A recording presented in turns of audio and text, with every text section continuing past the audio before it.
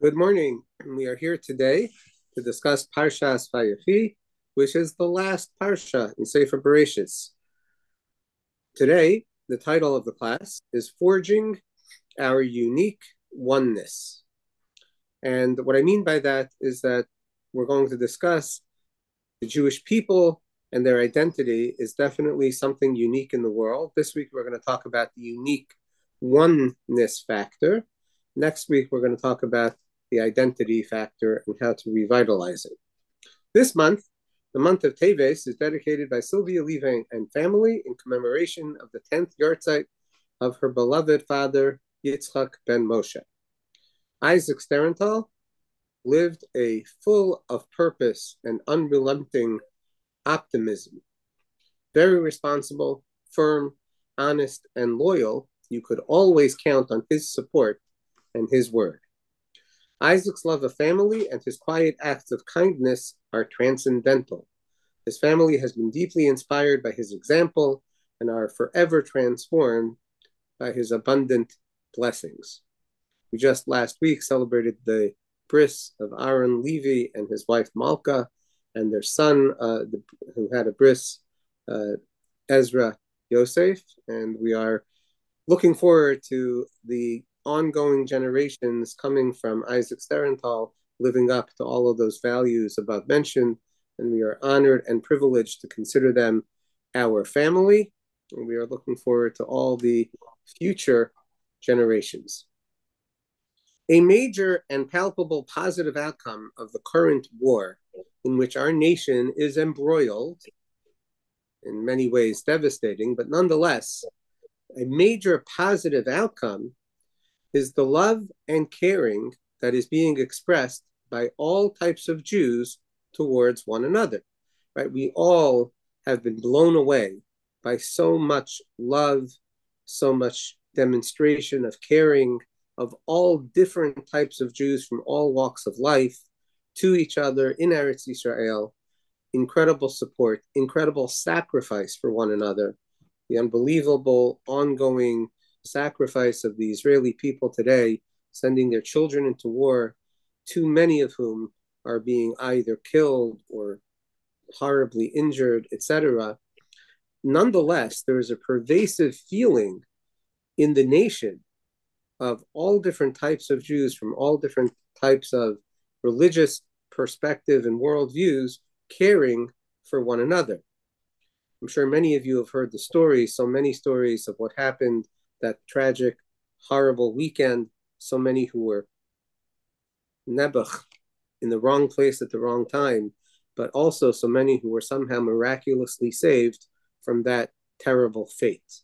And again, many of the stories reflect not only the miracles of Hashem, but how the miracles of Hashem have come about by the deep caring and demonstrations of love of one Jew to a fellow Jew. So this is something that the world is literally talking about the new, energized, galvanized love of Jews for one another. It's a very clear outcome of the horror that Hamas and their supporters have inflicted on our people. We are, bottom line, internally recognizing that we are much closer to each other than we previously realized. So many of us have these awakening feelings of closeness to soldiers, to different Jews than us, and just feeling bonded with one another that it's almost automatic. So the subject of our class today is, how did this oneness come about? How did this unique oneness get forged from the beginning of our nationhood? So we're going to begin with trying to map the flow of our parsha and the correlation of ideas from the different aspects of our parsha, how it all comes together and why it really is the conclusion of this incredible book that we call Bereshis.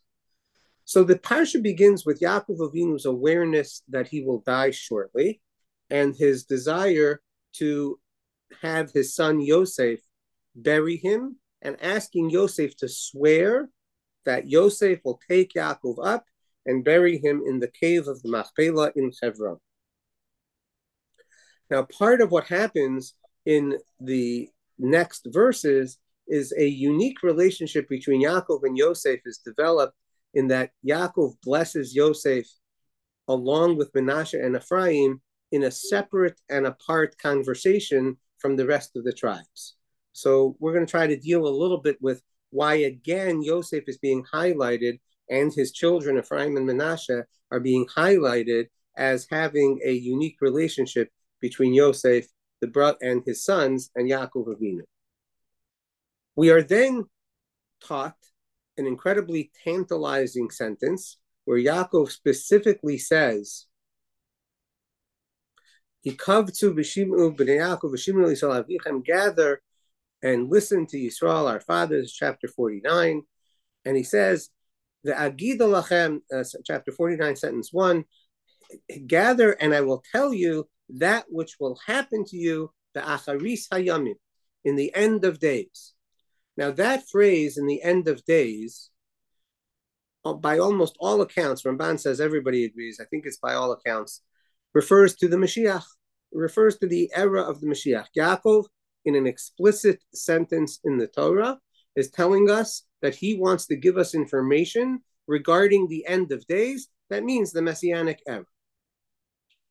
So, what's disturbing is that it's a tantalizing sentence with no follow-up. The next thing that we find is that the Torah describes the blessings of all the tribes. It does not talk at all, or I should say, not clearly and not much about the Messianic era. There are allusions to it, according to most commentaries, in some of the blessings that come, especially in the blessing to Yehuda. But at the end of the day, it's not at all living up to the expectation that Yaakov says, come and I will tell you what's going to happen at the end of days. Then the blessings continue with what seems to be a very uneven treatment of Reuven and Shimon and Levi. That means even though Yaakov says, I'm going to bless all of you tribes, he doesn't seem to really bless Reuven and Shimon and Levi. It either seems like a very harsh chastisement of Reuven, Shimon, and Levi, or it is even the opposite of a blessing, almost like a curse. Okay? And that's what happens after.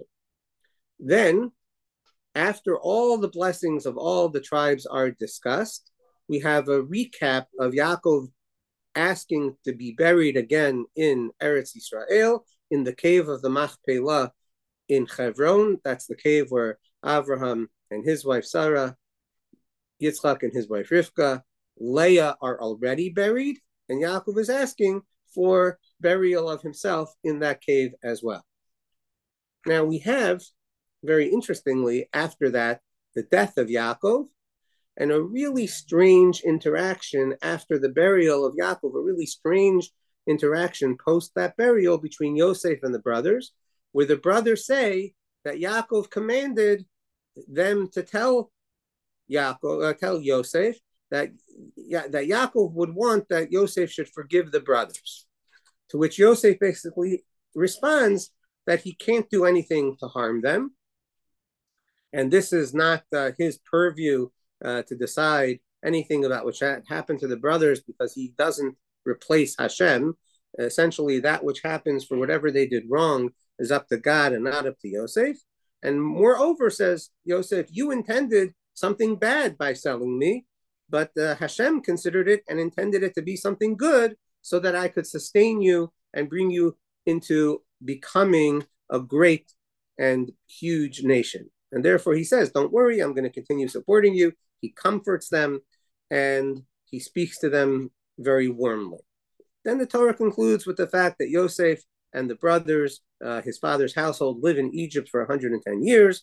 Yosef has descendants. Then Yosef himself adjures, causes the brothers to swear that Yosef himself will be taken out of Egypt at the time of the redemption, when there is a time that the Jewish people are remembered. Says Yosef, Hashem will surely remember all of you, and you will bring up my bones from this place. By the way, take me up at that time back to the land of Israel. Yosef dies. He's 110 years old. He's embalmed and placed in a coffin in Egypt. And that's the end of the parsha. So that's the flow of ideas. And here are our questions. What is the connection between all these topics? What is the flow of the parsha? How do we tie it all together? It seems to be that somehow all of these topics and ideas are critical for the end of the book of Genesis, of Bereshis. And the question is why? Why is all of this a fitting conclusion to the book of Bereshis? Number two, why are Reuven, Shimon, and Levi still counted among the tribes given their misdeeds? It's even very difficult to find the positive in anything that Yaakov says to Reuven, Shimon, and Levi. I'm not saying there isn't any, but it's hard to find. It's not so simple. It's very much more clearly a chastisement.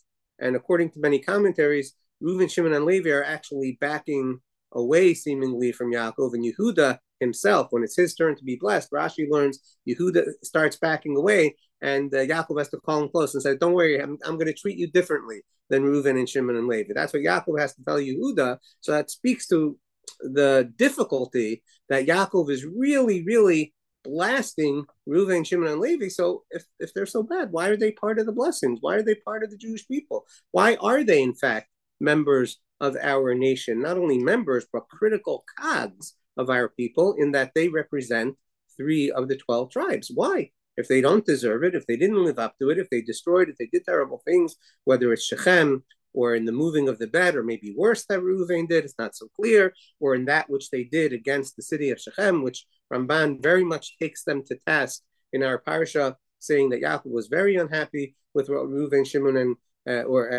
with what Shimon and Levi did, certainly to Shechem. So why are they included? That's a second question. Third question is that even if you want to say that they are included, okay, and that somehow will overcome, the fact of the things that they did wrong, but the chastisement shouldn't seemingly part of the blessings, right? We have a whole section here in the Torah where the Torah is telling us that Yaakov is blessing his children, right? So if that's true, then why is the statement of Reuven, Shimon, and Levi part of these blessings? And the way that you know it is part of the blessings is because the conclusion of all of the blessings of the tribe says these are all the tribes of the Jewish people, 12, which means we're referring back not only to Yosef and Yehuda and etc., we're also referring to Reuven, Shimon, and Levi. And this is what their father said to them and blessed them. Each one, according to his blessing, he blessed them. That's chapter 49, sentence 28. So very clearly, the Torah is referring to that which Yaakov says to Reuven, Shimon, and Levi as a blessing. Why is it part of the blessings? Seems to be nothing but blasting them. Now, that sentence, again, that I just mentioned, chapter 49, sentence 28, Rashi tells us a very interesting teaching in that sentence. And over here, we're going to have a major piece of our lesson today. Rashi tells us that when the Torah says that Yaakov blessed all these 12 members, all these 12 tribes, he blessed each of them according to his blessing, but it concludes it with he blessed them. It doesn't just say he blessed each one of them according to his blessing. It says each one according to his blessing, that he blessed them collectively. Says Rashi that at the end of the day, even though Yaakov did bless each one of them separately, he blessed all of them with all of the blessings, so that all the Jewish people somehow get all of the Jewish blessings. Well, if that's true, so then why is he singling anybody out? We should have, all the tribes are gathered, and he should just look at them collectively and say collectively good things about all of them. And if he needs to give them some chastisement, he'll give them some chastisement. But bottom line is, he's blessing all of them. So why is it broken up as individuals? And then afterwards, we're taught, but really he's blessing all of them with everything. Moreover, how does that really work philosophically? One of the very important principles of Judaism is that all human beings are different from one another. Each one of them has a purpose. That's why we're given different mental abilities and different personality skills or abilities, right? Everybody's different because everybody has a unique purpose. Well, if that's true, you can't just jumble everything together and say, okay, you all get all the blessings. Clearly, we're all different. So what does it mean that we all get all the blessings? And then finally, a question that we alluded to before, our question number 5, is if ultimately Yaakov is unable to reveal the end of days, even though clearly Yaakov says, come and I will share with you the end of days.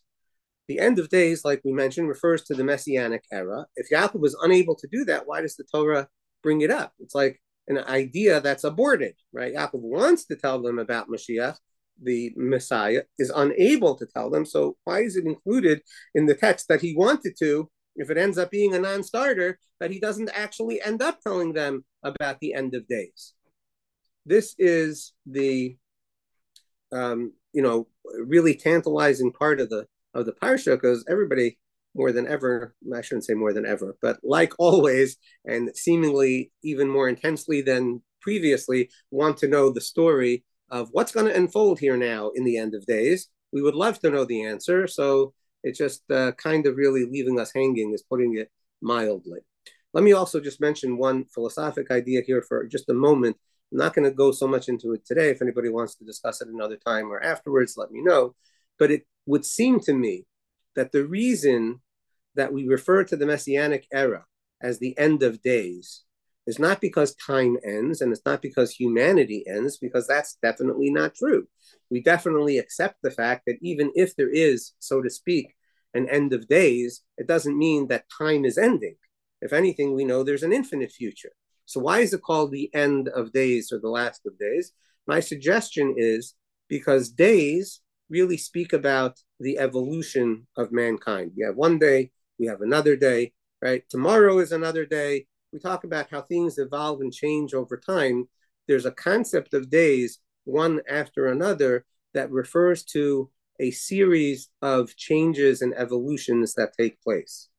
At the end of days doesn't mean the end of time. It means the end when further human evolution and free choice will no longer be necessary. And instead, there will just be, so to speak, one day, which is really how the rabbis do refer to the ultimate infinite future, one long day, meaning the permanent infinite future will be like one long day. That means we're not going to have this kind of series of processes and evolutions that take us to new stages of human existence. That evolutionary period will be over, and it will be about an infinite experience between man and God. Okay, that's just to discuss why it's perhaps called Acharis Hayamim. So the questions are: what is the flow of the parsha? Why are Reuven and Shimon and Levi still counted among the tribes given their misdeeds? Why is their rebuke a part of all the blessings? As per Rashi at the end, Yaakov blesses all the tribes with all the blessings. So what's the point of breaking it up individually if you're just going to give everybody all the blessings? And finally, why does the Torah, I should say, not discuss Mashiach if it brings it up at all? Either don't bring it up at all, or bring it up and discuss it. So I'd like to begin our explanation with a little bit of a philosophic discussion. That is that Bereshis, which means Genesis, the name of our book, the name of the first parsha, the first section in the Torah, Bereshis, is a description of the formation of the foundation of creation. So let's look at it simply for a second. We talk about the creation of all the world, the earth and the water, the sun and the moon and the stars, right? The animals, the fish, creatures of all the land, and mankind. Then we discuss human procreation. We discuss the free choice that man has about good and evil. So that's the section of Bereshit. It's very clear to understand that that's a foundation of understanding the future of the world.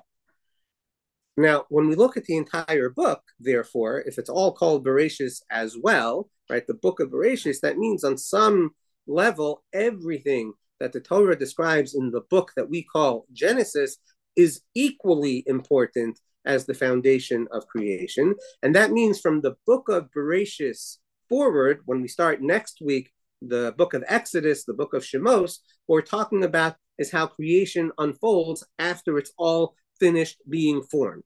So therefore, we need to understand that the end of the book of Bereshit are the finishing touches of the foundation before everything else is able to unfold to achieving its ultimate purpose and future. Okay. So that's foundational concept number one. Number two is that it's only an infinite creation that is sensible for an infinite being to create. So if we just ask ourselves, we know that God is infinite, we know he created the world. Does it make sense for God to make a temporary move? Does it make any sense for God to do something that will be short-lived and have no ultimate purpose? And the answer is no, because why would an infinite being get involved in anything that is not part of an infinite future? Well, what's the point? Now, unless you want to make what I consider to be a basically childish argument of God is entertaining himself and he gets a little kick out of it, that's just ridiculous for so many reasons. First of all, God is not, a little kid. And second of all, really even just in the concept of even just that, forgetting about it's an immature, stupid thing to do, in the span of infinity, any length of time is inconsequential. A blink of an eye takes longer than 6,000 years in comparison to infinity. And therefore, it doesn't even register, right? So for an infinite being to do anything that doesn't even register is just completely nonsensical. Okay, so therefore, a premise is that in order for God, who is infinite, to create a world, it has to be that that world is intended with an infinite future. Now, of course, we know this so many different ways in the rabbis, but really our sentence is saying that.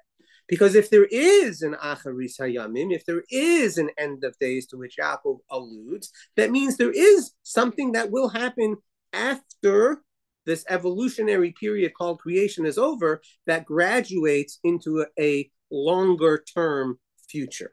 Okay. And that's one of the reasons that the Torah is referring to it here, because we have to understand that everything that's happening is for that long term future.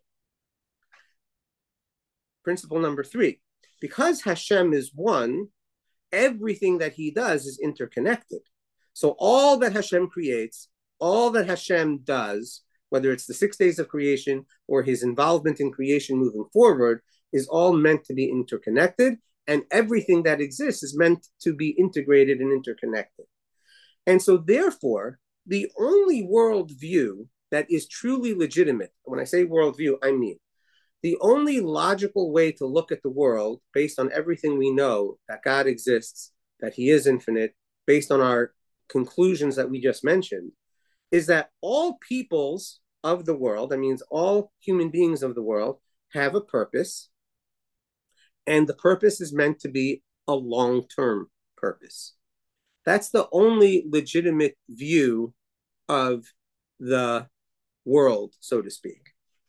Now, the therefore is that the only nation that has this worldview and has a responsibility to bring about this worldview are the Jewish people, because it is with the Jewish people that God created covenantal relationships, and it is the Jewish people that are determined to live a life that demonstrates that God is one, that all people are intended to be connected to him because all people are created in his image, and that the Jewish people are committed to bringing about a unified world that recognizes the truth of Hashem's existence, and that that's the only way we actually graduate into a long-term future.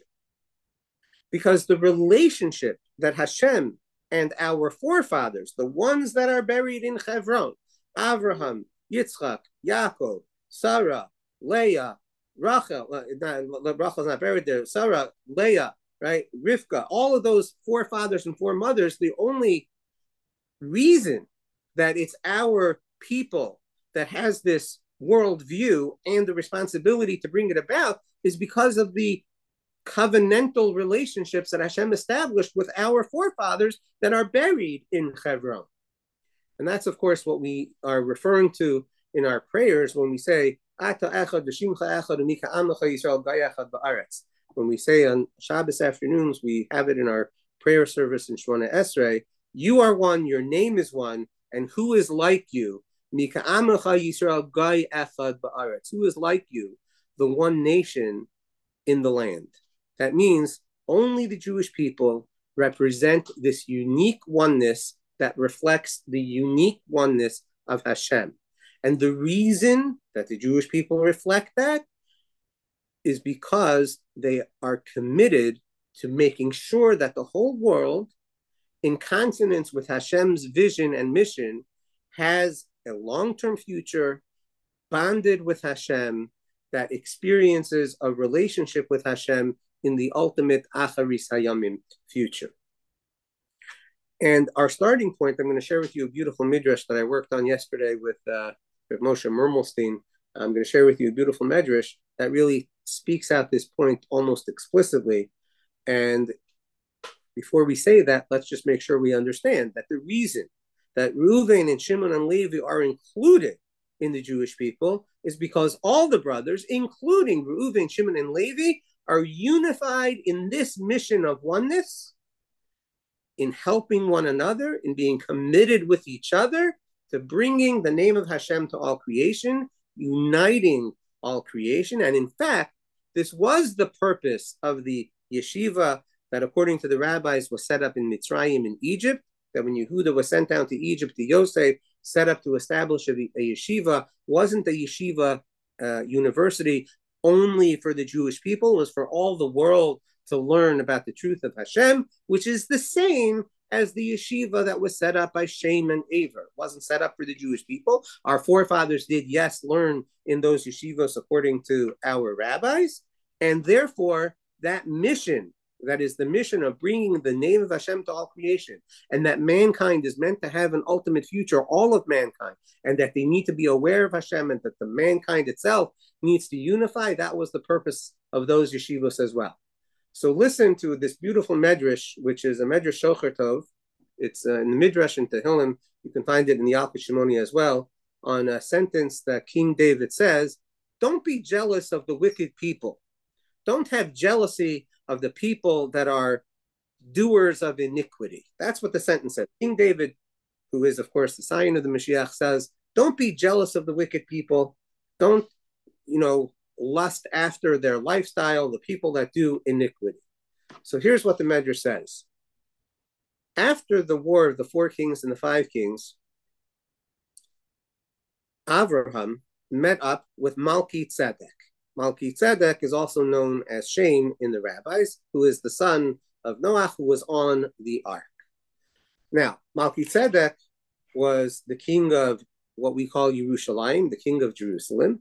Avraham, after the war of the kings, where he fought on the side of the 5 kings and released his brother Lot from captivity, and he gave all the people back to the king of Sodom, Avraham goes to Malki Tzedek. Malki Tzedek makes for Avraham a feast of bread and wine. And Avraham says to Malki Tzedek, I'm a little jealous of you. What merit did you have to leave the ark? What was the merit that you had to get out of the ark, right? You were alone on the ark for all that time. What merit did you have? Says Malki Tzedek, it was the tzedakah that we did, the righteousness, the kindness that we did, the tzedakah, which is interesting because his name is Malki Tzedek, to which Avraham says, what do you mean? There are no poor people. It was only a few humans. What was the tzedakah that you did? Says Malki Tzedek, day and night, we were putting the food in front of the animals. We gave the animals to eat day and night for the entire duration of our stay in the ark. That's why we left the ark. To which Avram says, wait a second. If in the merit of feeding animals you left the ark, then how much more so if I commit to feeding people and to doing tzedakah with people, how much more so that I'll also have a tremendous reward. Now, obviously, the question is what's going on over here. Why did he need a merit to leave the ark? They were meant to stay in the ark forever? Like, well, what is that? Why does he need a merit to leave? And what's the answer? The merit is that he gave, that they gave collectively food to the poor people, to the animals. They gave food to the animals, and therefore Avram will give food to poor people. And by the way, it's after this, according to the Medrash, that Avram builds a shell, which is either a motel or it's a place where people will gather, and Avram would give them food and drink and teach them about Hashem. It comes after that story.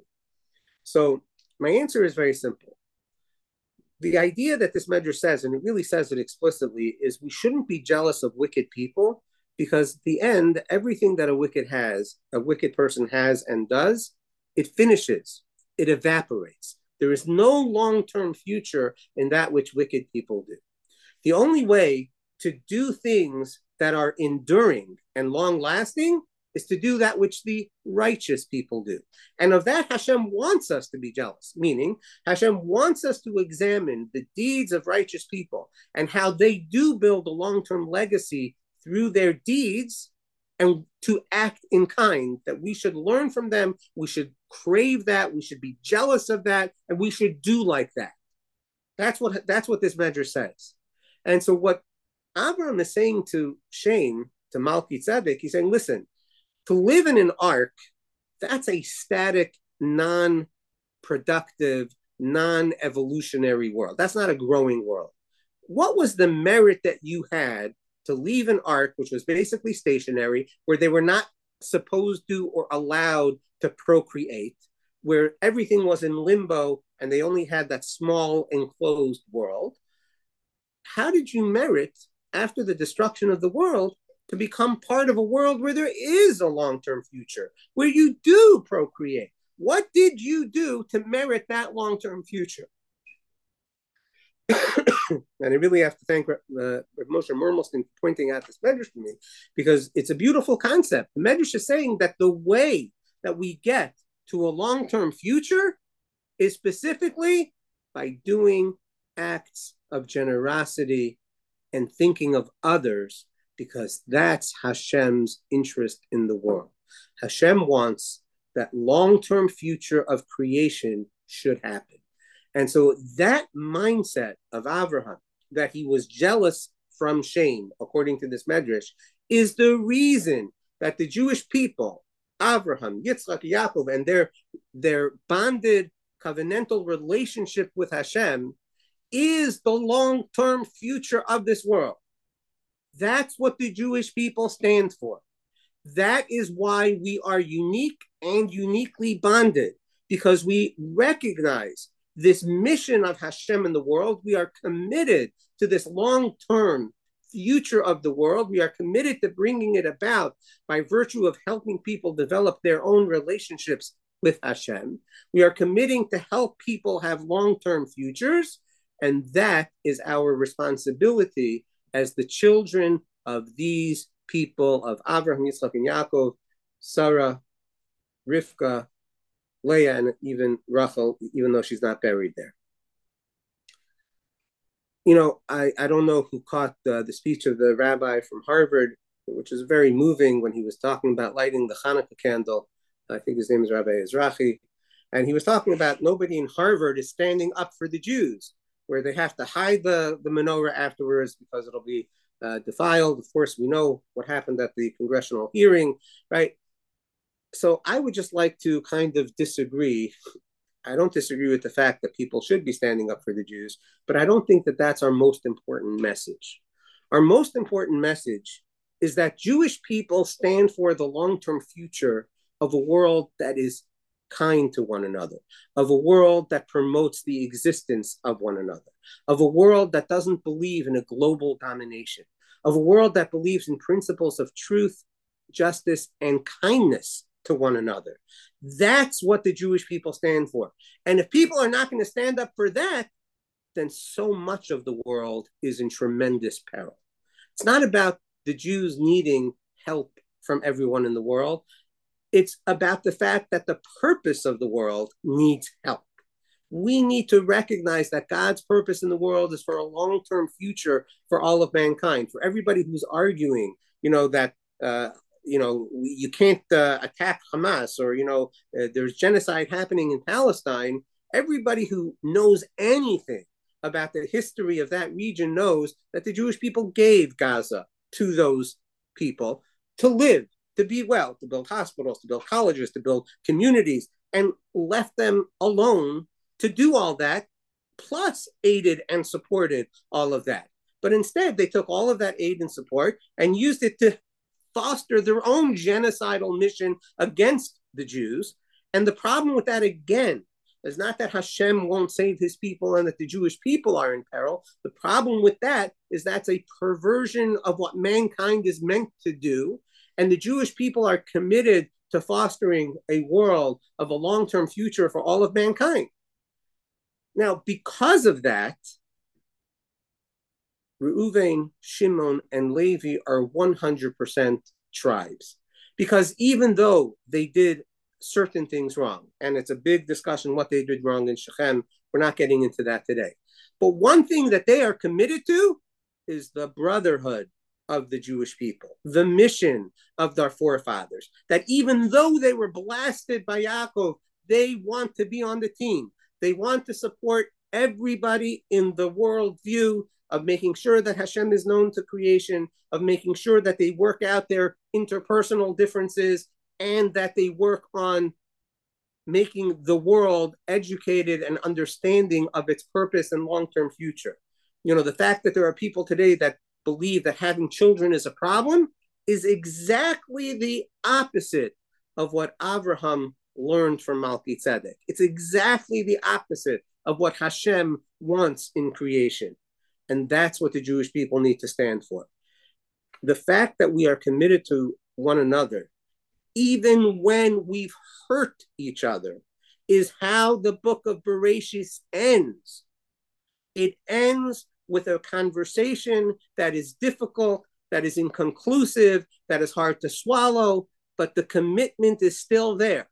Even after that conversation, where the brothers are saying to Yosef, you know, our father said you have to forgive us. And Yosef is trying to comfort them, but it doesn't seem so clear how it ends. They live together for the next 70 years.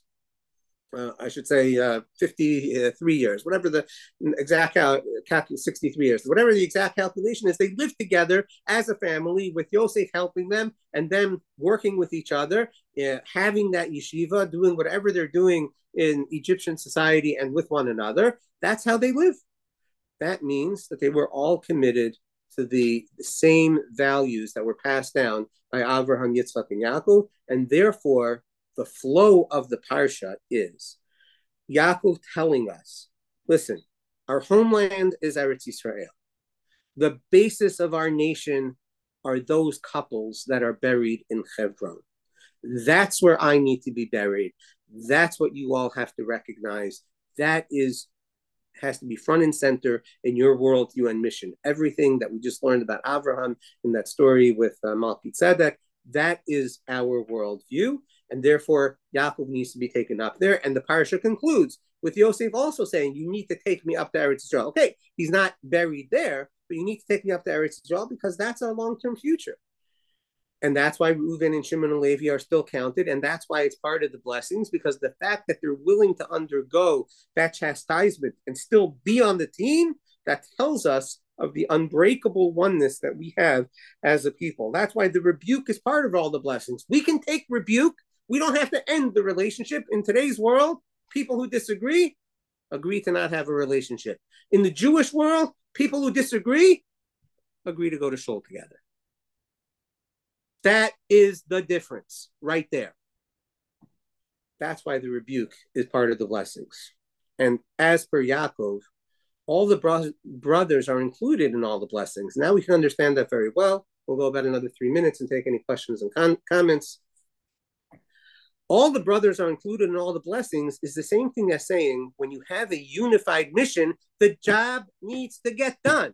And if you don't have the right pieces, meaning the people most naturally suited to the particular job, other people need to step in and do that job. A very clear example, which is discussed in this week's Parsha as per the Ramban, are the Hashmonaim. The Hashmonaim are from the tribe of Levi. They are the priestly caste of the Jewish people. They're not meant to be the kings. They're not meant to be the main warriors of the Jewish people. But when push came to shove and nobody else was standing up for Judaism and the identity as outlined to us by the Torah, those people, Matisyahu and his sons, were what stood up for the Jewish people, took control to fight against the enemies, to actually vanquish them, and then to take charge of the future running of the Jewish people. Now, maybe they shouldn't have become kings, as Nachmanides says, but the bottom line is that they stepped and did a role that was not theirs, because that's what you do when you're on the same team. And so therefore, of course, different people are more suited for different jobs from each other. But when they can't do that job, part of our DNA is that because we're all committed to this oneness universe, that is God's one universe, We have to get the job done. We have to even do things that we are not comfortable doing if they need to get done. That's why the rabbis say, in a place where there is no man, strive to be a man.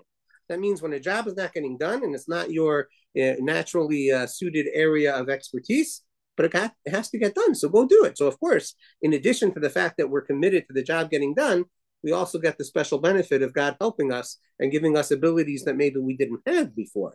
But it's all because we are unified in this mission of a long-term world where God's presence is known, where mankind is meant to endure for the long-term future, and we are built to serve one another, to help each other, to achieve that long-term future. And finally, as we mentioned, why is it that the Torah alludes to this end of days and doesn't discuss it? And that's the answer. The answer is because we're being told that, of course, there's an end of days. Our future has to be built on that mission of achieving that ultimate good for all people. And ultimately, it's up to us. Instead of knowing how it's going to unfold, we have to bring it about.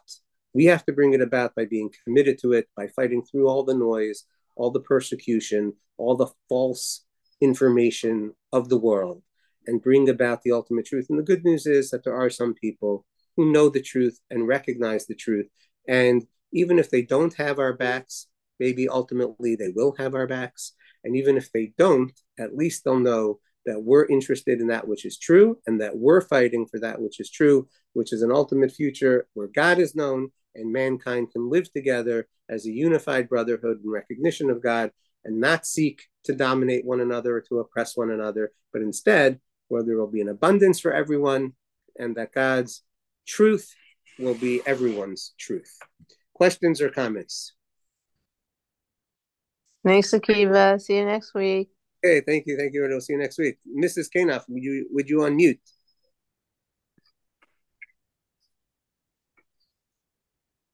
How do we do this? I can maybe do it. Hang on. Let's see. Okay, yeah, I'm Yeah. a little confused. Was there a mention of yeshivos being made in Egypt?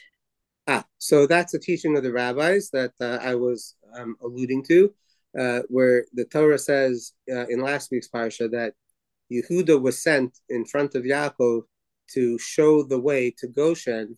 The rabbis say that he was sent ahead to establish with Yosef settlement and a yeshiva. So there were yeshivos established in Egypt to sort of show them the ways of Yiddishkeit or something. So my understanding is that that just like the Torah said, we have in prophets, Ki mitzion tetzei Torah, Dvar Hashem Yerushalayim, that from Zion Torah will emerge and the word of Hashem from Jerusalem, and that means, as per all the commentaries, that means to the nations of the world there needs to be light, there needs to be teaching that is shown to everyone. That's our responsibility for the long term, and that yes was being established in Egypt as well. Oh, okay. Well, I wish it had worked a little better, but okay. We could say the same thing today, but let's not kid ourselves. There are elements of that even today are really working.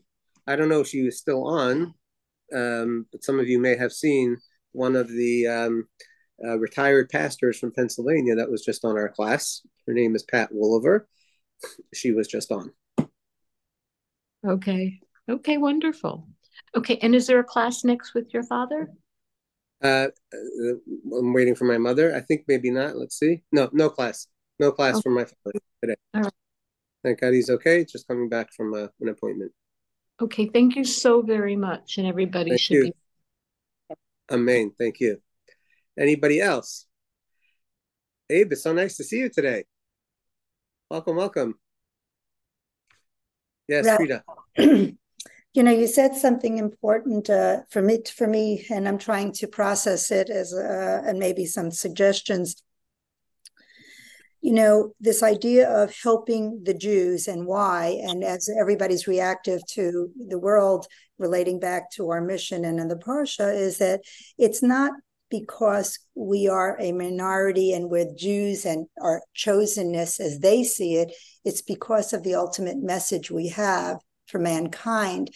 And I don't know, what are we doing in that regard to translate that message, so that, because I often feel like we want everybody to care about us when we don't always have the same commitment to others, but who we are is the piece that maybe even a lot of Jews don't understand, even though we figure it out when we're under pressure. So I just would like somehow some real-time way that we could actively move that concept forward about, what do we stand for, period. It's not this uniqueness and privileged life. So I'm sorry. So we're going to let Dr. Finkelstein respond to that in just a moment. But yes, that is the message we are trying to get out there. I have some short videos on it. We have this class on it. We have the Semitism class. That is the message that we need to be teaching one another, that the message of the Jews to the world is, God's message to the world. And that's why this is so important. But Dr. Finkelstein, how to. It's that, in other words, what can we do in our small spaces to push this message forward? We have to have some grassroots doing this. And if it exists, I would love to be more knowledgeable. So before Yosef, there's an interesting story where before Yosef departs from Eretz Canaan, he's studying with his father about this kind of obscure mitzvah about what to do when marauders on the road murder somebody and no one knows who did it. And the town has to come, the elders in the town, we learn in the Talmud, have to come and take responsibility by doing this really ornate ritual and breaking the neck of a calf and taking responsibility for the fact that someone was murdered on the road. So this is kind of your concern. It's like, what do we do about the fact that we live in a lawless world where like that, why that mitzvah specifically is Yosef studying before he leaves? And when he comes and gets his father, he sends back wagons to indicate, lesson learned, Dad. Lesson learned, we can't have a world where people aren't responsible. We need to be taking responsibility, not just for ourselves, but for the entire world. Some stranger dies in the street. That's everyone's job. It's everyone's job to make sure that we have a whole world that we can live in. And Jews have a central role in that. I've got it, Dad. I'm home. I'm here. I'm ready to help make sure that to be responsible for the world, to make sure this marauding stuff doesn't happen anymore. We're going to make sure that everyone eats. We're going to make sure everyone gets through this together. And in that process, there's also going to be a special place for Jewish life. So I think our Torah kind of has that very explicit role for Jews in terms of understanding how the valuing of Jewish life is central to a flourishing world. And that those things aren't contradictions. They're actually mutually not just compatible, they're mutually necessary. It's necessary that Ahavas Yisrael is something that transforms the world. People talk about Tikkun Olam, they think, oh, well, we have to help the world and blah, blah, blah. That's true. But Ahavas Yisrael, what it does is it cements our bonds and our commitments to one another, stitched in through our common mission. And then that's the ability that creates the ability that we have to be able to help the world, to be able to do that together. It's stitched in there. It doesn't happen when one of us decides to become an environmentalist. It happens because as Jews, we can do things that no individual can possibly do. So that's really the kind of the way that we stitch those things together. After this meeting, I'm speaking to the United Nations Special Representative for the for sexual crimes about what's happened with Hamas in Israel, and they're opening up a commission there on that subject. And it's a great example that these war crimes that happen to us, they need to be illegal, and not just for us, for everybody. Right? It's a perfect example of why people are so concerned about Jews and human rights, because they realize that whatever is true for us, it's necessarily going to be true for everybody else. They may not admit it, but they do ultimately recognize it. Yeah, so part of the answer, Frida, to your question that Dr. Nicholson is saying is that, Ahavas Yisrael is an important precursor, right? Because we have to be committed to that mission. What I'm saying is that that's really bringing Hashem's message to the world when the Jewish people are committed to each other. Then the message that goes out is not just about the environment or some general, ecology, whatever idea. It's really about God and oneness and, a long-term future. But as far as your practical question, where are the grassroots movements activities to do? I don't actually know. I just think more gatherings of Torah classes and more people is very important. The short videos that we're trying to do are also hopefully helpful. So if you could look at them and try to pass them forward, that is the way much of the world learns today, is through short video clips. If you have any other ideas, I'm available. You're on mute. You're on mute, Frida. I'm just going to suggest that, there's been a lot of editorial about how we unified, and it goes to that's for the general world plus ourselves. They caused us to unify, but maybe in our unity, what happens next is the part that needs to be also communicated, that by doing so now, this is where we go, because when we are, this is what can happen, and it is a model for mankind. In other words, we went beyond the war, being fought against. We have now unified, and we've been empowered to do elsewhere, other things. And maybe it's a message for every American, everybody in the world, because I think that is the message. When we are together for the social and moral good, then the world will be a better place. But we're too busy being bogged down by our differences in politics. So, I'm just trying to find some kind of elevator speech that kind of puts it together so that I can easily communicate it to people who have about one sentence worth of opportunity, ability to hear, a thought. So, thank you. No, that's good. Yeah, that's good. Got to keep working on it. Definitely good. Perfect. Anyone else? Or are we good for today? Thank you, Rabbi. All right. Thank you all. Thank you. Good luck, Thank you with all of you. Good luck. Yes, good luck, Dr. Finkelstein. Absolutely. Thank you so much. Great class, Rabbi. Thank Great.